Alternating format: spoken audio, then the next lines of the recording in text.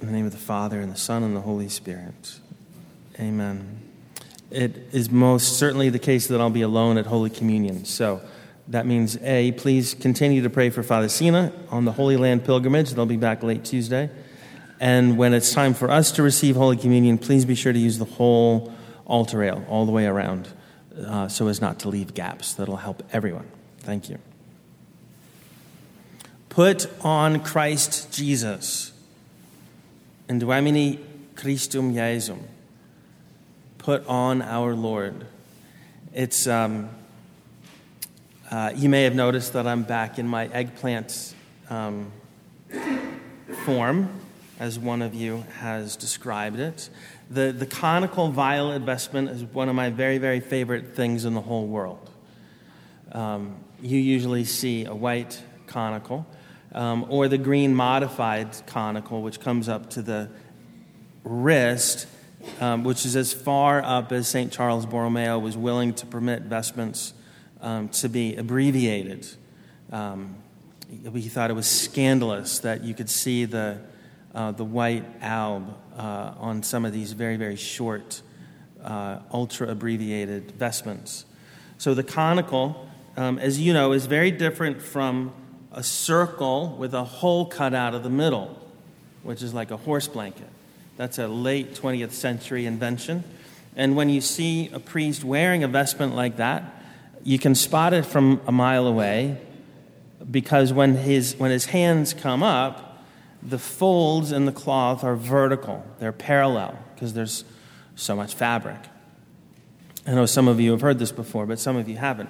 But in a conical vestment, which is really like a half circle, imagine a half circle where the corners are pulled down and then sewn up almost to the top, but leaving a little hole in the middle. The shape that creates is a cone. And when the hands come up, when a priest is wearing a conical vestment, you can recognize it again from a mile away or 2,000 years away, because the folds and the fabric are elliptical. So look at any painting, any statue, and you'll be able to tell, is that priest wearing a horse blanket or is he wearing a conical vestment? Because you can see the folds. Are they elliptical or are they vertical and parallel? It's a beautiful image of the Christian life, because the conical vestment is it's bulky, it's awkward, doesn't permit me to do jumping jacks very well. There are lots of things that some priests are inclined to want to do, but they're not even possible with a conical vestment. Even notice the rubric where, or it's not a rubric, but the custom where the server will hold the back edge of the vestment at the elevations, right? That's totally unnecessary when a super abbreviated vestment is being worn. But when the priest is wearing a conical vestment properly, he can't do the elevation. It's impossible to elevate unless someone is pulling the vestment away to free it to rise up for the elevation. So it's not an innovation. It came to mind when I was talking to a young parishioner just a few days ago about a conversation he had with a colleague, a friend, as it were, at work, who was ridiculing him for his Christian faith and pointed out that he is missing out on so much that the world has to offer, so much fun, so much pleasure, so many opportunities. And it's easily our instinct as Christians who are also wired to be winners, to desire to be in first place, to prove that we're better and more successful because of who we are. It's easy to respond by saying, no, I have just as much joy. My life is even better than yours because of my Christian faith. But it's worth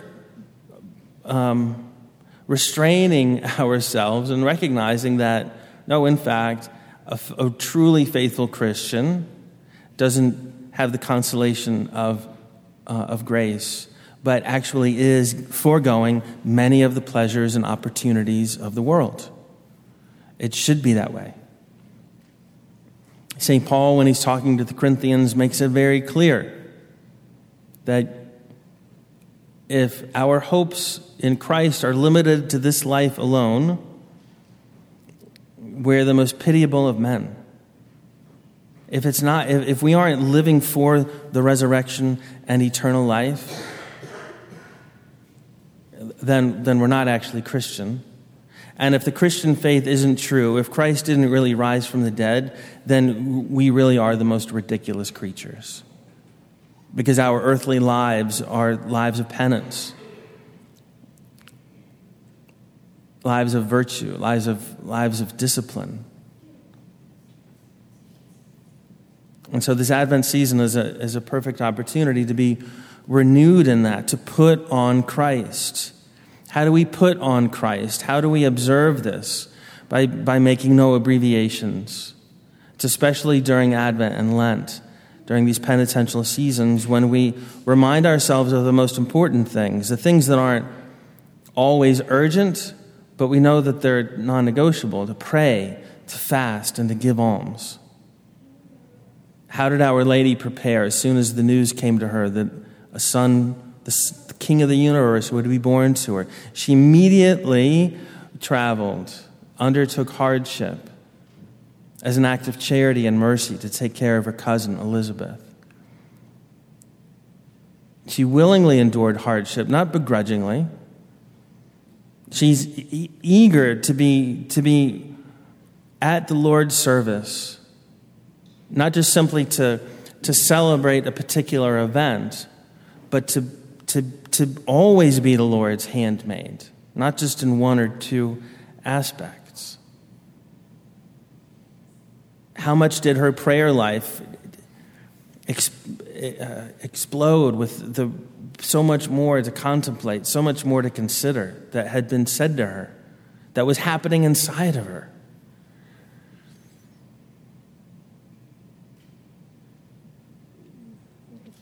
So I encourage you, whenever you see me in the guise of an eggplant, to be joyfully penitential, to put on Christ, to realize that the Christian life, like this ancient garment, doesn't permit you to do everything you might want, but it permits you to do everything you need. To live a life in this world without desiring all of its pleasures. To be able to give and to share to others, especially those in need. To leave something on the table knowing that we are grateful and we rejoice, but the true celebration is going to happen in heaven. My greatest pleasure will be then. What's the image that our Lord used so often? The virgins preparing for the arrival of the bridegroom. Right, their lamps were trimmed but not extinguished. They were alert. They weren't trembling for fear that they might miss him, but they were eager to be awake and to be ready. They weren't yet celebrating the wedding because the wedding hadn't happened yet. But it was difficult to restrain themselves from the joy of the wedding celebration that was about to begin. So as Christians who are not only anticipating our liturgical celebration of our Lord's birth in history, but as Christians who are awaiting his coming and our being with him in heaven, we can put him on as we pray and fast and give alms. In the name of the Father, and the Son, and the Holy Spirit.